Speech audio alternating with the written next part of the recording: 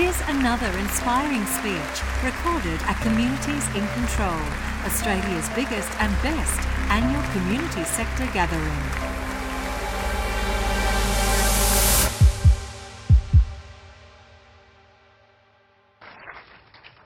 Thank you. Well, this is a big moment for me. I never thought I'd get asked to be Ita Buttrose's warm-up act. So I'm going to do my best to warm you up a bit because it is that afternoon slot after we've enjoyed our lunch. Can I ask everybody, please, who can stand, to stand up?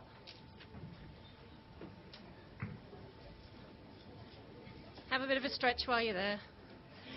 Okay, could I please ask you to stay standing up if you're with an organisation that is measuring its financial impacts, that you kind of know more or less your financial bottom line. Stay standing up. If anybody sat down just then, I think you need to go back and have some serious conversations.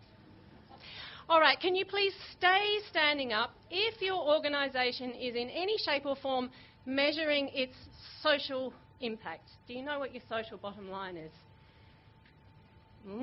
Got a few ski exercises going on here. We're not sure. Maybe we are, maybe we're not. Okay, lots of people still standing up. Can you please stay standing up if your organisation is measuring its environmental impacts?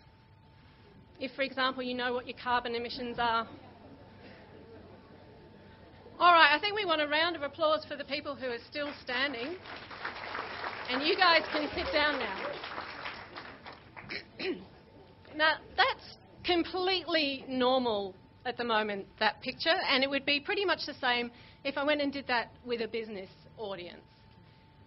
But I think, well, I hope that if I came back and did that exercise in about 20 years' time, that pretty much everyone would still be standing up. Because at the moment, using the words of Joseph Stiglitz, we are steering our organisations with a faulty compass. So I want to talk about the big picture of social and environmental challenges that face us in the coming century. I want to talk about why we should be measuring our impact and how that can help us to understand our impact, and that can enable us to multiply our impact. So let's have a little look at that compass. We know we need to measure money. So when we talk about sustainability in this sector, it's usually financial sustainability that we're talking about. And there is a good reason to have that focus. Now, measuring money has a long pedigree. We've been refining it over hundreds of years. You can go off to university to learn how to do it. And we expect to have dedicated professionals within our organisations taking care of that, whether it's just the treasurer on the committee through to a whole department with a CFO. But this is the not-for-profit sector, right? We're not here to make money, we're here to make impact. So if we're not measuring that impact, then we don't know if we're succeeding in our core business and whether we're spending those precious dollars effectively. If we're about change, how do we know that we're making change happen, and how much of that change our organisation is responsible for? Now, social impact measurement is in its infancy. So there's a frenzy of activity going on in universities and think tanks trying to refine a robust methodology for it. And there's a lot of conferences like today just looking at social impact measurement. But if we're honest, the whole field is still feeling its way. So Net Balance, for example, is a world leader in social return on investment. That's because we've done about 20 of them. And you can come and do a 2-day course with us and learn how to do it. And it's a good course, but compare that with an accountant's training. But nevertheless, even at this stage of development, the methodology does give us a lot of insights that will help us to understand the change that we're creating. And of course, it's a powerful tool to use with our funders because you can actually demonstrate the effectiveness of your programs. So we have to measure money. We want to measure impact, social impact, a lot of us are. And what about environmental impact? Why do we need to measure that? We're not BHP, we're a community organisation. Do we really need to be measuring that? Well, I feel that there's often this disconnect between those with a social focus and those with an environmental focus. So sometimes it can feel like environmentalists care more about trees or orangutans than they do about people. And I think in the social sphere, sometimes we get the feeling there's this attitude of, well, you know, I'd love to care about the environment, but actually I can't afford to worry about tomorrow. I'm busy dealing with people who can barely get through today. And I think it's a real shame that we have this disconnect, because I believe that if we could integrate our thinking, we could move forward much better. And the two things are so closely related. The environment is where we live. And I'd say community organisations fall into two camps. Those that are already dealing with environmental issues and those that will be pretty soon. So if you're a sporting organisation or a local council, I don't need to tell you the impact of long-term drought on playing fields and what that does to your ability to roll out your programs and what that does to all the social benefits that brings, the health benefits, the sense of purpose that you can give to young people, the social cohesion and community building that comes around sport.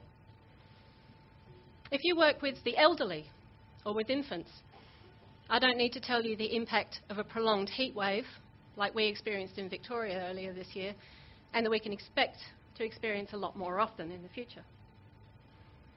If you're with a relief agency, I don't need to tell you the impact of bushfires, floods and other extreme weather events that, again, we can expect to see more of. And if you're in poverty relief, what would a food crisis mean to you? In the next 40 years, humanity has to find as much food as it has done in the last 8,000. So what's that going to do to food prices? And who's going to miss out? If you're in housing, what's a growing population going to do to housing affordability? Now, ACOS has already identified that climate change is going to hit the disadvantaged first and hardest, and is that any surprise? And as we start to see increasing environmental pressures, and that combined with a growing population, we're going to see threats to social cohesion, we're going to see an increase in mental health issues, substance abuse, etc. I could go on, but look, I don't want you to get too depressed. And don't worry, I am coming to solutions. So now, if my cheap emotional ploys haven't got to you, then I'm going to give you some more hard-nosed reasons why maybe you should be thinking about reporting, measuring and reporting your impacts. So first of all, you might not have a choice about it, so government and corporate funders are already starting to ask questions about social evaluation. But the process of measuring your social and environmental impacts is actually a great tool for stakeholder engagement, because that's your starting point. The first thing you do is you identify who your stakeholders are, and you go and ask them what matters to them about your organisation and its programs. And if you go and put those findings into a sustainability report or an integrated report, and here are some examples from not-for-profits in Australia and around the world, then that gives you another great opportunity for engagement with your stakeholders. It's good governance. So going through this process will identify risks and opportunities for your organisation. It can help to guide your strategy. Your staff are values-driven people. They care about this stuff. So show them that you care too. And your organisation is values-driven, isn't it? And wouldn't it reflect those values to be measuring and reporting on your impacts? Are you going to let business take the moral high ground here? Because when I went to look at the Global Reporting Initiative database, I found 136 Australian sustainability reports, and only 5 of them came from not-for-profits, and one of those was the Accountants Association. And speaking of businesses, as large corporates become increasingly sustainability conscious, and they are, being sustainability savvy yourself could really be a competitive advantage when you go seeking funding. And the field is wide open at the moment to take a leadership position. And if you're competing for clients, it could also be a selling point for them, because chances are they would like an organisation that can demonstrate the change that it makes. And chances are they would like an organisation that is environmentally responsible and can show that. But the most important reason to measure your impact is that it's the first step to understanding your impact, both positive and negative, and how those impacts are created. And once you understand your impacts, from there, you can start to improve them. So at Net Balance, we've done social return on investment studies where we found programs that were creating no social value. And those organisations were delighted to know that, because it meant they could stop putting money into programs that were not working. And it meant they could think about how to improve those programs next time around. And if we go out and do an environmental audit, the chances are that we'll find some opportunities for energy efficiency or waste management that are actually going to save money. So measuring and reporting, it's got many benefits, but I don't want to downplay the costs. It is a significant investment in time and resources, particularly when you're learning and you haven't got the processes in place yet. So I know it could be a long road for you.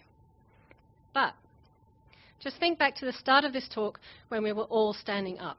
We're all measuring our finances, and actually that's hard too. Think of the resources that go into that.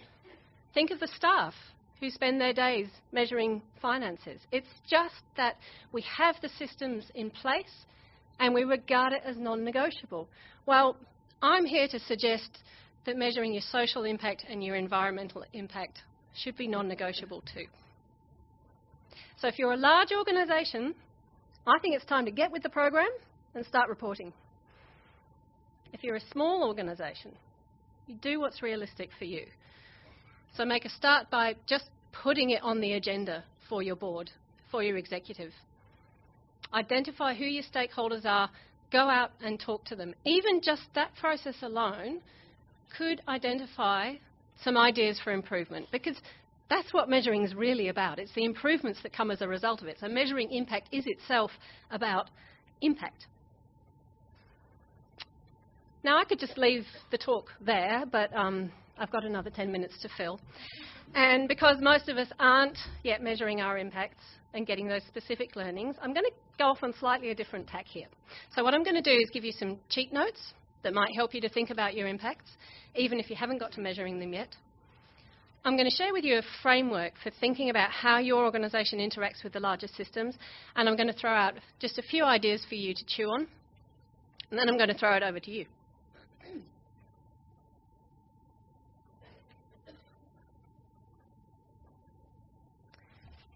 What I really want from you here is to lift your head up and look beyond your core concern and see how your organisation fits into the big picture of the social environmental challenges that face us.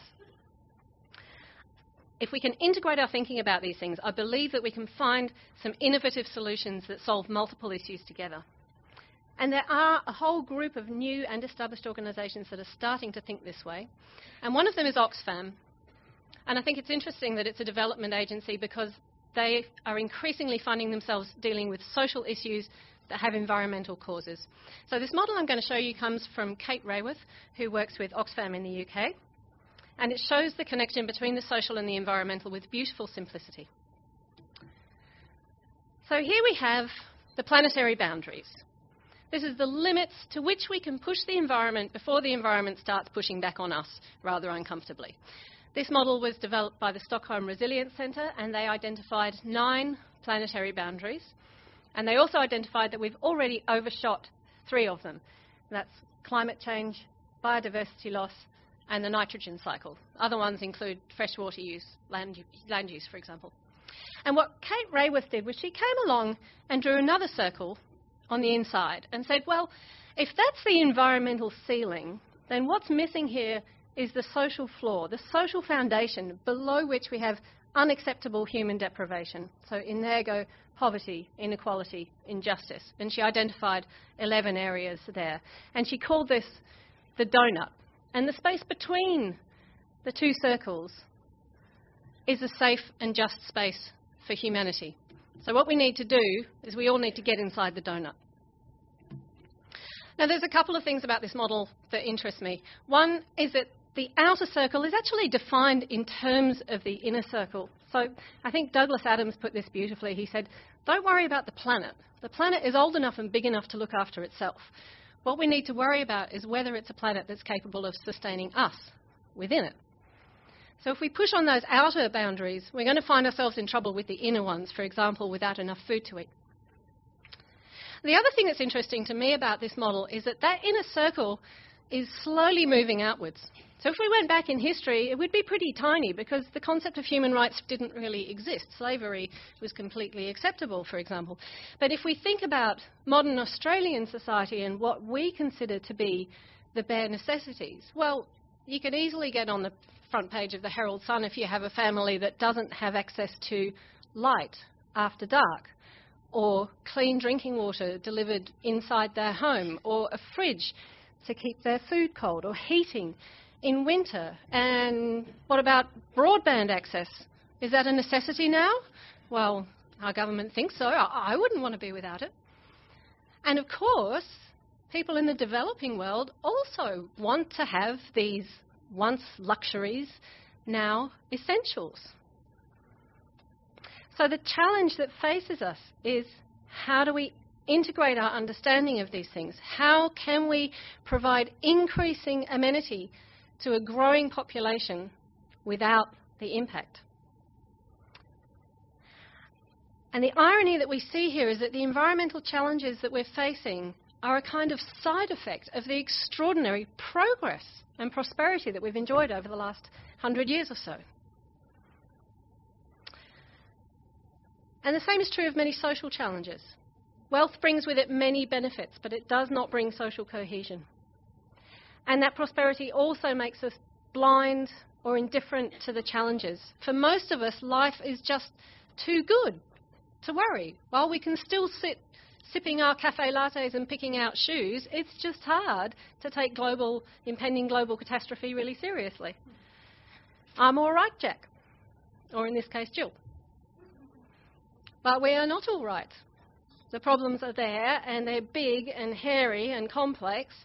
And you know what? We cannot wait for the UN to solve them. And we can't wait for government to solve them. And we can't wait for big business to solve them. They all have a role to play, but so do we. And while technology will help us to work through these problems, it's not going to be the big fix. This calls for more than technological innovation. This calls for social innovation, and that's where you guys come in. Because you care about community, and you understand community, and you're full of ideas about community. And community is going to be the locus of the future economy. So community is where we're seeing some exciting innovation from people who have both social and environmental benefits on their radar. So one example of this is collaborative consumption. This is where you buy access to stuff instead of owning the stuff. And the classic example is car sharing. So instead of spending a fortune on a ton of metal that's incredibly resource intensive to make, you buy access to a car when you need it. And because our cars spend 90% of their time sitting parked somewhere, one share car can service the same amount of journeys as 13 privately owned vehicles. And collaborative consumption has another great benefit. Because it's all about sharing, it builds networks, whether local or global. And it often uses technology to bring together people with complementary needs. So one example is Airbnb. So this is a service that matches people who want travel accommodation with people who have spare space. And that got me thinking about how we could apply that kind of needs-matching technology within the social sector and maybe kill two birds with one stone. So could we have an app for this?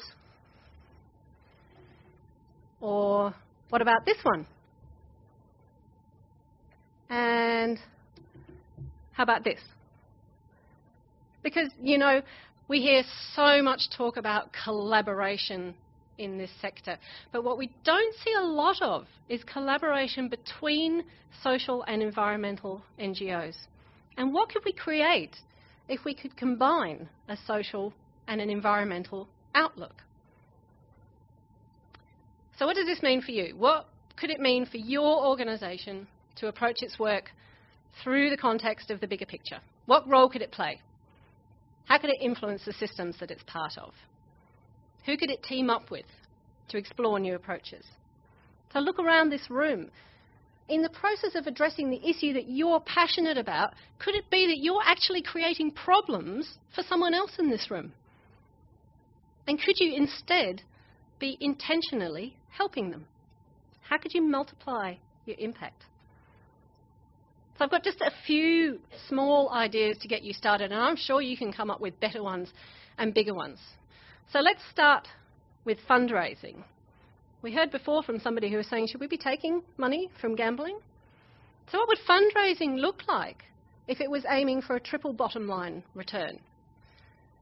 So if you're making money by selling what I call landfill in waiting, well, I think you need to get creative. So here's just a little example. These are brooches that are sold by the International Women's Development Agency. So it raises money for them to roll out their programs. And these brooches are made by women from Burma living on the Thai border, and they're women who have fled poverty, violence and trafficking. So you're providing them with employment and purpose. And it's a lovely little piece of jewellery, so it's not going to go in the bin. And they get sold, among other places, by the National Australia Bank. So they get to benefit by association with a cause that's aligned to their values. So it's creating benefit all over the place. What about your investments? If your organisation is lucky enough to have reserves that it's invested, do you know where they're invested? Do you know what you're invested in? And are you comfortable with those things? Are they aligned with your values? Are you comfortable with making your money from alcohol? And maybe you are, I mean, that's fine. But what about gambling? And what about coal? So you're about to hear a lot of noise in the next few weeks about divesting from fossil fuels. And the Uniting Church of New South Wales and ACT has just made the decision to transfer its investments out of fossil fuels and into renewable energy. Procurement. When your organisation spends money, where does it go to? There's a whole world of social enterprise out there that's waiting for your money where you can get what you need and also benefit them. So next time you get catering, you could use CON's Asylum Seekers Refugee Centre. Next time you're getting Christmas cards, you could get them from Q Art Studio, from their artists with intellectual disabilities. There's loads more examples I could put up there. But I know your programs is where most of your money goes. So what would your programs look like if they were embracing social and environmental impacts? How could you kill a few birds with one stone? Here's one example of a local charity. This is Second Bite. So they collect food that would otherwise go to waste and they send it on to people who need feeding. So it diverts food from landfill and all those carbon emissions, environmental tick, feeds the disadvantaged, social tick. And I'm going to leave you with my favourite example from the eco-social space. And this is the town of Todmorden in England. And they have reinvented not only their landscape and their eating habits, but their community and even their economy through a program of vegetable gardening. So they have planted veggie patches all over their town. They're outside, excuse me, they're outside the police station, they're outside the hospital, they're outside the school. So, and they've got everybody in the town gardening. So they've got the school kids gardening. You can see it's even in the cemetery there. Nobody gets off. It's all over the whole place. So they've got the ladies from the church gardening, they've got people with disabilities gardening, they've got everybody gardening. And it's feeding into their economy. So it's done an incredible job of building that community. But they now actually have vegetable tourism. There are people who come to Todmorden to take photographs of vegetable patches. And this photo is one of my favourites. So this is a local shop selling produce made by the local high school, and the funds from that will go back to the local high school. So it's keeping all that circular local economy going. If you want to hear more about Todmorden, there's a lovely talk on TED Talks by Pam Warhurst, and she's very entertaining. And this is just an example of the kind of thing that can happen when you have both social and environmental benefits on your radar. So I hope I've given you just a few ideas about how we might integrate our thinking about social and environmental issues and what can happen when we apply that thinking. And if we could cross-pollinate all the brilliant ideas and wisdom and experience just in this room, think what we could do to address those challenges that are coming at us in the next century. And I hope you might have got a little bit of an idea about how you can measure your impact so that you can start understanding your impact and so that you can multiply your impact. And at this point, I turn it over to you. Go forth and multiply.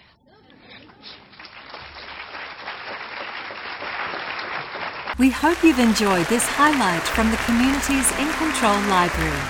If you did, we'd love you to rate or review this podcast in the iTunes Store and for you to share it with your friends.